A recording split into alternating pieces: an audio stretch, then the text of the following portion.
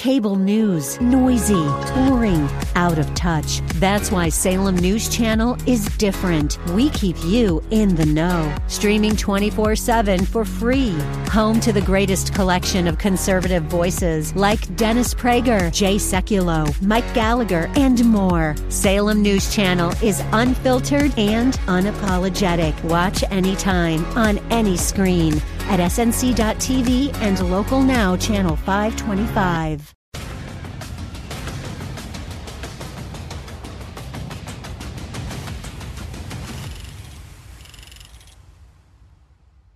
Hello and welcome to the Situation Report today. Very glad, as always, to have you joining me. This is the show where we do our best to give you the information and perspectives you need to navigate an ever-changing culture. My name is Jeremy Stoliker. I am your host. And today we're going to jump into a topic that is often discussed, although in the Christian world at least, it's discussed on the periphery. There are varying degrees of opinion on this particular topic, and I want to spend a few moments today on this. And man, there's so much going on. And when we talk about having the information and perspectives we need to navigate a culture that's changing, so often what we need is to be reminded that we have to think about it. You know what I'm talking about? That we have to be reminded to think about it. There is so much information coming our direction all of the time that from time to time, we just need to be reminded of these issues that are important to us and reminded that it's probably time for us to re-engage with that topic, to think about it again. Today, we are going to discuss, again, a topic that is often talked about, particularly in the Christian world, and varying opinions, varying degrees of belief. But we're going to talk about Christians and science, not Christian Science. That's a whole different thing. Christians and science. We are at this weird moment in time where we have people screaming about believe the science, trust the science, and yet they don't always trust the science or believe the science. It seems like the ones screaming about believing the science are willing to look right past actual science if they can pursue their own agendas apart from the science. But if science happens to support their opinion, they'll come back and say, we need to trust the science. Crazy time to be alive for so many reasons. But as Christians and as a Christian community, it seems like there are people in the Christian world. These are those who have made a profession of faith, meaning they believe in God the Creator, they believe in sin, they believe in brokenness, they believe that Jesus is God. They believe these things. They believe the basic orthodox teachings of Scripture. There are then varying degrees of opinion about science from those folks. There are people that will say, Christian people that say what is called science is not compatible with the Bible.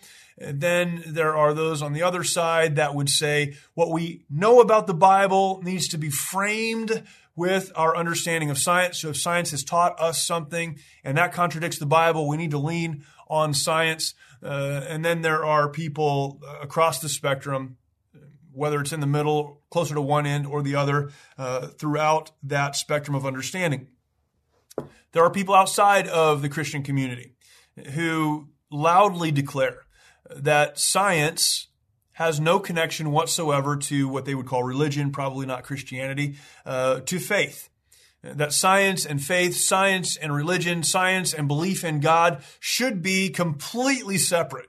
That to believe in God, the Creator, to believe in a Bible, the Bible, to believe in a system of faith, of religious faith, or religious practice is completely contrary to what science and the scientific world have taught us. There has to be friction. There has to be conflict. That's what we have been taught in so many places. I came across an interesting article this week, and this is what made me want to talk about this. And then we're going to jump into some of the research behind this topic. But this article is from the Christian Post. The title is NASA Astronaut Says Science Doesn't Contradict Christianity. Bible Museum opens new exhibit, and a lot of this is based on a new exhibit, as is in the title. being opened at the Museum of the Bible in Washington, D.C. I just was at the Museum of the Bible last week. I've been there before with my family. An incredible, incredible museum. If you care about the foundations of your faith, it definitely needs to be on your bucket list of places to go. I know D.C. is not the easiest place to get in and out of, and you may not have another reason to go there. But an incredible museum, several floors of history, of understanding, of support for the Bible that we have, and understanding why it's so important. A new exhibit in the Museum of the Bible is this exhibit on Scripture and Science. It's called the Scripture and Science exhibit, Our Universe, Ourselves, Our Place. And I'm glad that they've added this. And they look to the Bible, they look to science, and they see where these two agree and how they agree, and talk about some of the history of Christians in the scientific community. I want to read some of this article to you and for you. Again, I just want us to think about this. This is not exhaustive. This is a podcast, and I'm not a scientist. But I do believe that God is the creator, that all real science reveals God the Creator, what He has created and how He has created it. And really, science is man's search for understanding what God has done. I don't believe that they are in conflict. And now I think there are scientists who are in conflict to what the Bible says. But I think real science, a sincere understanding or desire to understand what God has made, what God has created, how the world works and how our bodies work, and how the system that we operate within on this planet, how it works, that is not in conflict with God or the Bible. Now, there are things that we don't understand. There are areas that science has revealed to us that we may not understand how they connect to what the Bible teaches. And certainly the Bible is not a scientific manual. And so there are things outside of the Bible that we can learn from science, and we should learn from science. And that's very important. But science does not run in contradiction to the understanding or the belief that there is a God who is the Creator. So that's the premise. We'll read some of this article. It says here, a former NASA astronaut said he believes the study of nature and science are intertwined with Scripture at the opening of a new exhibit at the Museum of the Bible about the good book's role in the relationship between science and Christianity. Now, I quoted that. I'm not a fan of calling the Bible the good book, but that's how it's said here in this article. That's a direct quote. Next paragraph, Jeff Williams, a retired NASA astronaut who traveled to space on 4 separate occasions, told the Christian Post during a visit to the exhibit titled Scripture and Science, Our Universe, Ourselves, Our Place, that he spent 534 days in space from 2000 to 2016. That's a long time. A devout Christian, Williams previously attended a Lutheran church, Missouri Synod congregation for many years, and now attends a Bible church in Washington State. Williams, who has been heavily involved in scientific research relating to astronomical studies for roughly 26 years, said the new exhibit reaffirmed his belief that science goes hand in hand with Christianity, each complementing the other. Science does not contradict Christianity. There is no contradiction. The contradiction comes into your philosophy going into your science, said Williams.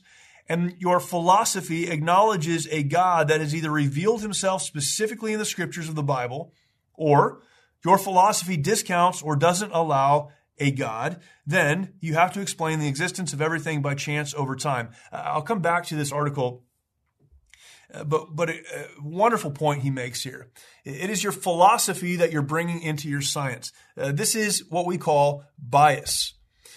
Now, true scientific effort is supposed to be had without bias. It is supposed to be a blank slate that follows the evidence, that allows the evidence to guide the discussion and the understanding. Science is supposed to be something that we can observe and something that we can repeat and something that we can understand as it reveals itself to us. And yet, if you are a scientist that takes your own philosophy, let's assume you believe that there is no God, you take that into your research, then everything you view and everything that happens as you do your research will be framed through the lens of there is no God. I have talked about this many times over the last several episodes, certainly, but over the course of our show, we come back to this again and again. Understanding a biblical framework, having a biblical worldview. What does it mean to have a biblical worldview? Why is having a biblical worldview important? It is impossible to divorce your worldview from the work that you do. How you view the world, the lens through which you view the world, will dictate in so many ways the conclusions you come to when you see what is happening around you. That's why I have said over and over and over again, as Christians, we need to work very deliberately, very intentionally to develop a biblical worldview. We have to know what the Bible says, and we have to be committed to responding to the world around us from that perspective. You deciding that you don't like what the Bible says, that is a decision you can make, but that doesn't make the Bible wrong. It just means you've decided not to follow it, not to adhere to it, not to believe it. Having a biblical worldview starts with Genesis chapter 1 and verse 1, in the beginning, God, and then moves to creation and explains the creation account. We have to start with the right framework so that we can see the work that we are doing clearly. And again, your philosophy, your worldview will certainly become a part of what you do. And we have to be very careful to understand the bias that is inserted into so-called science. He goes on, Williams does. Williams believes there is a God who has revealed himself in creation as well as in his word. Quote, the exhibit reaffirmed all the elements that I believe in terms of my faith and also applying the faith to the question of science and scripture, Williams said. Many of the scientists in the age of science, who we all read about in our textbooks about the laws of physics and chemistry, were believers first. They were theologians first. People like Kepler and Newton and Faraday and Maxwell and many others. They were driven by their faith and their understanding of their calling before God to fulfill that calling.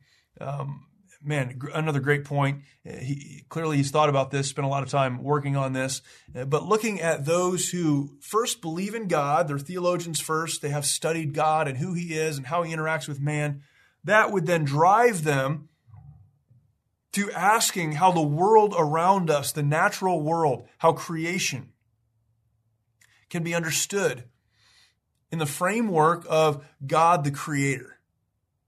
That's what drives the decision to study. Williams said, going back to this article, the first Great Commission, which can be drawn out of Genesis 1:28, to subdue God's creation, was obeyed by many early scientists. God has provided his creation with everything, including the scientific order of creation, the mathematical order of creation, chemistry, physics, and optics, which are all clear demonstrations of God's order in creation. I believe in the biblical account of creation recorded in Genesis 1 and 2, bearing the image of God. He gave man not only the calling, but the ability to seek out that order. I think this exhibit will certainly help people re-examine questions that they have in life if they think that there is a conflict between science and the Bible. Williams delivered a presentation on what it's like to be a practicing Christian living the life of an astronaut. He says, quote, I hope to share with people how I was selected as an astronaut in 1996. I came in with a mature faith and understanding of the doctrines of creation. Williams, a retired U.S. Army colonel, said right before his presentation, quote, and because of the public perception that science and the Bible were in conflict, I dedicated a lot of studying in those early years so that I could be equipped to answer these kinds of questions going into my career as an astronaut, because I know this topic comes up all the time. I want to talk about how the Bible supports and informs science with the elements of the mathematical order of God's creation, our calling as humans, bearing the image of God, and how God has equipped us to explore and extract that order and utilize it for the glory of God and the good of mankind. And that gives the foundational understanding for the biblical worldview of how we can understand the history of technology development, for example, and the history of human progress. It's the God-given ability that stems from his call to subdue his creation. There is more to this article, but I love the perspective there, and I love it when someone like an astronaut who has spent so much time studying and practically working out these issues. Jeff Williams, who spent 534 days in space. These are issues that he's worked out, and he has viewed them from the lens of Scripture. He's viewed them from a biblical viewpoint and come to conclusions based on his perspective. When people tell us that the Bible and science are necessarily in conflict, what they're actually saying, whether they know it or not, and many do know it, what they're actually saying is that the Bible is an area that requires great faith because there is no evidence to support that faith, that it is something that can be personal, that we can hold on to, that we can put our hope in if we decide to. But on the other hand, there is something that is real and concrete, and that something is science.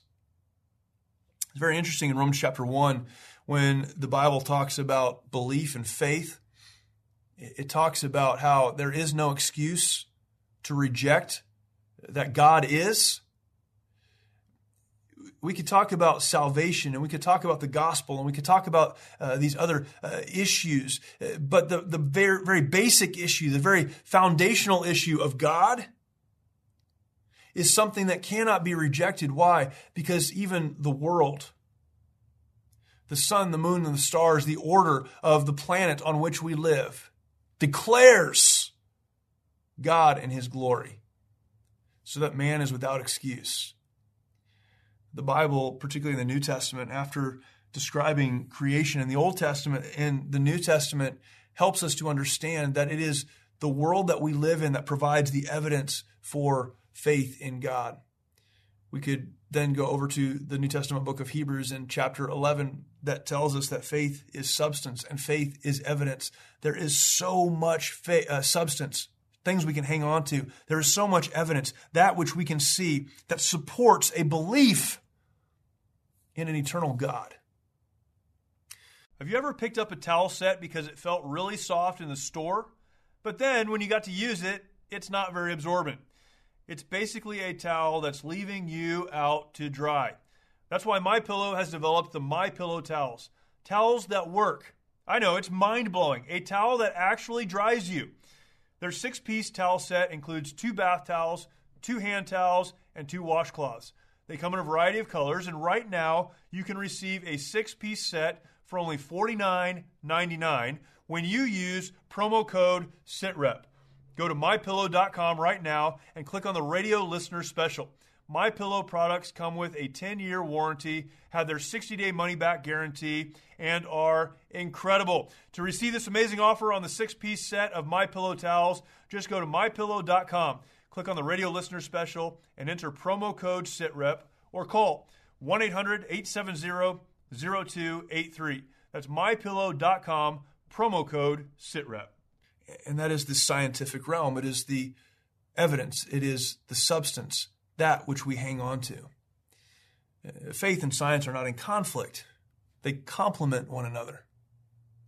What we know about God from the Bible is substantiated as we study, honestly, the scientific world, the world around us.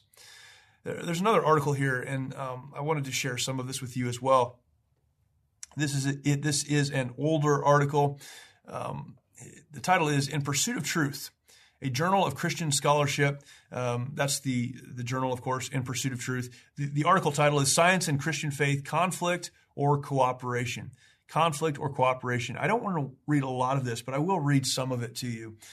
Man, it's so important. The origins of modern science. That's the first section.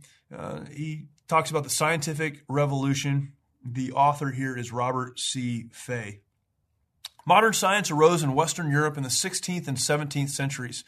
The events of that period are known to us as the scientific revolution. The first, in 1543, was the publication by Nicholas Copernicus of his heliocentric model of the solar system. Among the developments that followed were Kepler's laws of planetary motion, Galileo's telescopic observations, Newton's law of universal gravitation, and experimental studies of gases by the chemist Robert Boyle. It is significant that the scientific revolution occurred in a culture permeated with a Christian worldview, and striking that nearly all its leaders were deeply committed to the Christian faith. Both Copernicus, as an administrator of the Roman Catholic Church, and Johannes Kepler, a Protestant, were devout Christian believers. Galileo remained faithful to his church despite the opposition of individuals in the academic and ecclesiastical establishments who were unable to accommodate his discoveries to the Aristotelian, Aristotle's view. I can read. I just don't always do it well. Aristotle's view of the world. Newton spent more time studying the Bible than doing science, and both Newton and Boyle were prodigious theological writers. So that's the foundation. Now, we understand when the field of scientific research came into being, it was brought into the mainstream. That field was developed by theologians, by people first who believed in God, who believed that God is and was the creator, who viewed the world from that perspective. In his book on atheism, our friend who's been on this show several times, Eric Metaxas, talks about the origins of the scientific community and scientific study, talking about men like those who were just mentioned. And our understanding, so often we're told, is that the church rejected them, particularly men like Galileo. There were individuals certainly that did reject what they were teaching and what they were saying, but these were men of faith who were taking their belief in God and applying it to what they were studying. The question then he asks in this article is, why did modern science arise in Christian culture? One can ask the question, why is it that modern science arose in the Christian culture of Western Europe rather than in ancient Egypt, Greece, China, or the Middle East? Though non-Christian societies made important contributions to mathematics and astronomy, none of those societies produced anything remotely like modern science. For science to get going, one needs a set of presuppositions or foundational beliefs about the natural world. This is great. These beliefs include the following. So again, the author here says, look, before science, that is the study of science, can even begin moving, there has to be a foundational set of beliefs. What are those? Number one, the universe is good, and it is a good thing to know about it. That's a pretty good place to start. If people believe that matter is evil, they won't be inclined to investigate it. Number two, the universe is regular, orderly, and rational. If people believe that material behavior lacks order, they won't bother to study it. Number three, this order could be of two types. It could be necessary order, in which case we should be able to discover the order by pure thought. Alternately, it could be contingent order, in which case we must discover the order by observation and experiment. Belief in necessary order is disastrous for science, whereas belief in contingent order is essential to its development. Let me go back here. What is necessary order? Necessary order says we should be able to discover the order by pure thought. So we can just sit and think about it. That's necessary order. We can figure it out just by thinking through it. Contingent order requires experimentation and observation. And that's what we have settled on. Number four, human sense perception and reason are basically reliable, and the regular patterns of material behavior are intelligible to the humankind. I'll sum that up this way. There is order. There is order. These beliefs seem obvious to us, but only because we live in a culture that has held them for hundreds of years. Other cultures held quite different beliefs about the material world.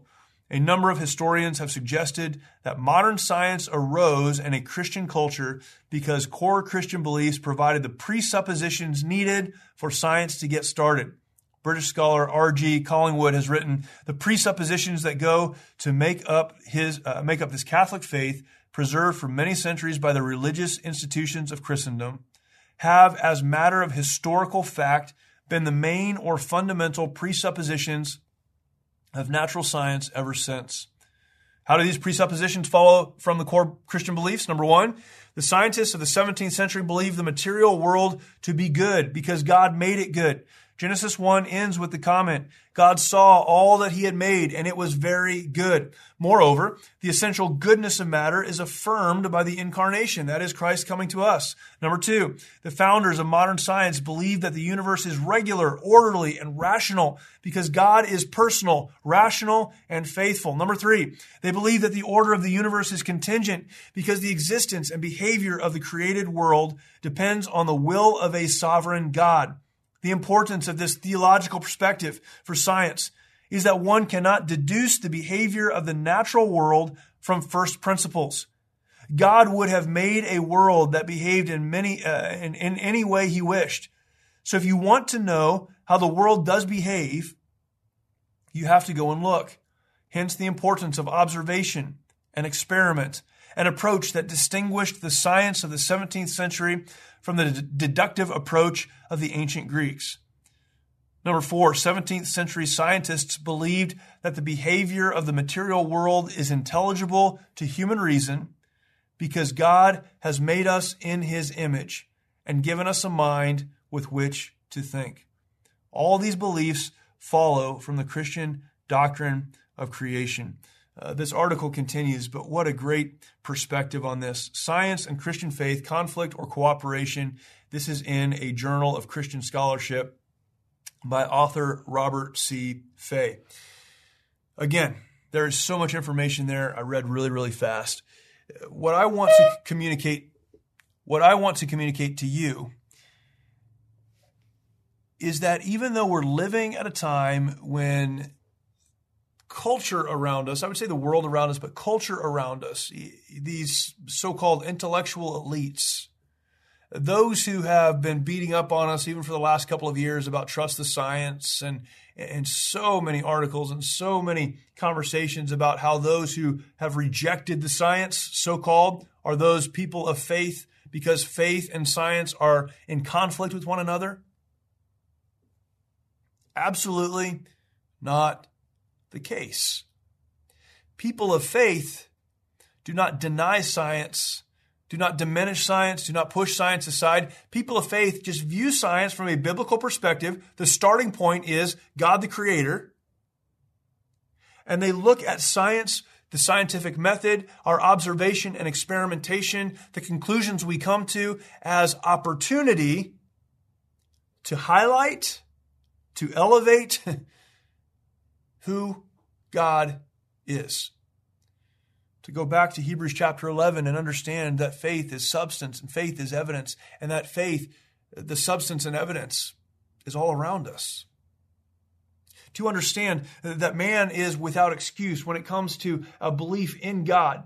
Now, again, gospel and so many other issues we could discuss, but belief in God, man is without excuse because the natural world that we live in declares who God is. There is no friction, there is no conflict between God, the Bible, and real science because they work together to, as we should, give glory to the Creator, God. So when we hear people who tell those of faith to set their faith aside when considering science, what those people actually want people of faith to do is to set aside the truth of God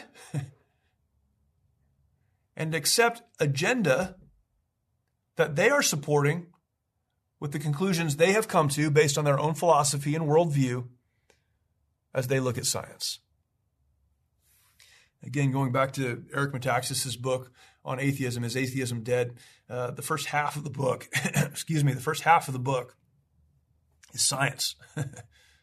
But then the second half of the book is archaeology, and I love that he brought that discussion together in that way because he takes history and he takes science and he brings them together, overlaid with what the Bible teaches about geography, about science, about creation, about how the world was initiated and how it has been maintained, how people have moved from one place to another. He takes science and he takes history, he takes archaeology and brings those together. And what do?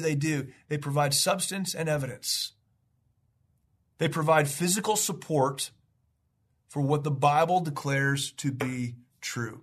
Why does any of this matter? It matters for this reason. As Christians, we must have confidence in what we believe. We need to recognize, we need to understand that the Bible was not simply given to us as something that we can hang on to personally and should never share with anyone else, that we should be afraid to proclaim it because it may not be true. We need to understand, and we can see it as supported by science and the scientific method. We can see and understand that the Bible and the truths given to us in the Bible are undergirded by those things that we can actually hang on to. God is not telling us to believe despite evidence. God is telling us to believe because of the evidence. We can be confident in what we believe. The heavens declare the glory of God. What a truth from Scripture. Christian, we certainly are living at a time, and I don't know how different this is than a lot of other times, but we're living at a time where many will do whatever they can to undercut our faith. And if they can't destroy our faith, they will be happy to just remove the power from our faith. To allow us to believe over in that corner over there, over in that space over there, away from culture and society. And that's what this discussion really comes down to. Those who have a philosophy and a worldview that denies God in conflict with those who have a philosophy and a worldview that elevates God. That's where the friction is. The friction, the disagreement, is not between Christians and science or God and science. The friction is between those who deny God and those who accept Him. And when we understand that, it clears up not just this issue, but so many other issues that we deal with in our lives. When we understand that the real friction is a result, the fruit of us viewing the world different than those who don't accept the very basic premise that God is. And I want you to have confidence in what you believe. Hang on to the Bible. Understand that the Bible is given to us by God. We need to do a whole episode on where we received the Bible from, where it came from, how it was developed. Fascinating. But hang on to the truth of the Bible. Pursue it. Seek to understand it. And watch through the lens of Scripture as science and the scientific community support what the Bible declares to be true. Have confidence in who you are. I hope that's helped to you. Again, this is a starter conversation, if you will. This is a place to begin. I love stories, and that's why I started with the first article. I love stories of men and women who are in the scientific community right now, who are also Christians. They step back and like, no, this isn't in conflict. These things, they complement one another. And Jeff Williams is one of those people. He has spent the majority of his adult life in this community and says, hey, as I look at science, it strengthens my faith. And I'm very grateful for that. I love that, but I want us to be strengthened in our faith as well. You don't have to be a scientist or a theologian. You don't have to know everything to be confident in who God is and your faith in Him. And I'm very glad for that. Again, I hope this is a help to you. If you have not yet subscribed to this podcast, please subscribe. We'd love for you to continue to receive this content. Very important that you do. And the only way you will is if you are subscribed. So please do that. And then take some time, go over to The Situation Report on YouTube. You go to YouTube, search for The Situation Report. You'll find our channel there. You can subscribe, then hit the notification bell. That would be fantastic. And again, we'd love to have you in that community there as well. A lot of great episodes that you can follow along on. Please share this content out with others. That's the only way that this show grows and continues to spread. Very excited as we look down the road, even into the next couple of weeks, about some of the great guests that we're going to have on. And man, we have been blessed with the guests that we have had. And we'll continue to have men and women on to discuss world issues, cultural issues, help us to navigate a world and a culture that is constantly changing around us, but giving us the right information and the right perspectives to do that. And we want you to be a part of that community. So thank you for joining along today, and we look forward to talking to you next time.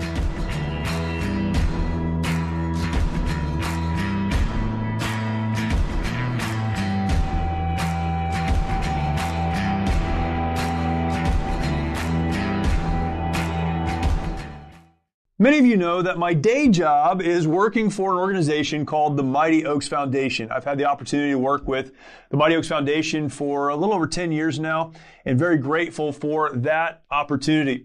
I served in the United States Marine Corps and left in 2003. When I came back from Iraq and got out of the Marine Corps, I transitioned and had some of the same struggles that many of our veterans today have. That transition time can be very, very difficult. I moved on with the help and support of my family and others in my close-knit community, and really in many ways tried to walk away from my service. It was too hard, too difficult for me to look back, to remember, to stay connected, and so I chose not to. About 10 years after I walked away, I was reconnected with many of the men that I had served with in Iraq and even before that Iraq deployment, and came to understand that so many of the men that I served with did not do well. I came home and I struggled, but I had a family around me and I had a community around me that helped me to get back on my feet and continue moving forward. So many of those that I had served with, however, did not have the same opportunity. They came home and didn't have that family around them, that community that could lift them up. And so they made some decisions that we talk about often in the veteran community. I was reminded about 10 years after my service that some of the men that I served with in Iraq came home and struggled and decided that it would be best for them to end their lives. Others who had not taken their lives, but who had struggled from one relationship to the next, from one job to another, and had never really gotten back on their feet. I learned after 10 years that walking away from my military service was not really an option. You see, we think we can hang our uniform in the closet for the last time and walk away, but our obligation to those that we served with remains. It was at that time that I had the opportunity to get connected to the Mighty Oaks Foundation. It was just getting started. I met our founder, Chad Robichaux, and together we began to work on what is today a national nonprofit serving veterans, active duty service members, and more, the first responders in our community. That's what we do. You see, Chad served in the Marine Corps as well, and both of us have an understanding, and so many of the folks, many folks that work with us now who served in the military and in the first responder community understand that we may get out, we may hang the uniform up, but we still have an obligation to care for those who have served or are serving. That's exactly what we do at the Mighty Oaks Foundation every single day. We run programs across the country for those who have served, veterans, or are serving, active duty service members, those who are serving in their community as first responders, police officers and firefighters, and others in that first responder community. We serve them by helping them to understand that there is life beyond their service, that their identity should be wrapped up in more than a uniform or a job that they've done or are doing, that there is a purpose, that there is a plan. In fact, that God, the Creator, has something He intends for them. And that if they'll simply align their lives to the life that He has for them, so much of the trauma, so much of the difficulties, so much of their past, so many of those things that have a hold on them, they may not go away, but they won't maintain the hold and the control. Here's the message we try to convey and communicate. There is hope. And there is a community of people found within the Mighty Oaks Foundation that understand where you've been because we've been there. We don't have it all figured out. We're certainly not perfect, but we've taken some steps to move forward, and we want to take you with us. That's what we do. How do we do that? Again, by communicating the fact that there is hope, by connecting with others who've been there and know how to move forward, and by getting around you and supporting you as you begin to take those very important steps yourself. The Mighty Oaks Foundation is blessed to have supporters across the country that make it possible for us to do the work that we do at no cost to the veteran, the active duty service member, or the first responder. For you to attend our program, you simply need to set aside 5 days and come to one of our locations, one of our facilities. We'll do the rest. There will be no cost to you for the program, no cost for the transportation to get you to the program. We do all of the planning and all of the logistics. You simply need to get there. We want to remove every obstacle for you to get the help, the encouragement, the strengthening, the hope, the renewal that you need. We're thankful for the opportunity to do that. Perhaps you are not a veteran or a service member. You're not in the first responder community, but you care about those who have served and are serving our communities. Well, you may fall into the other category then. Perhaps you're someone that can support what we do financially to make it possible for those folks to come along.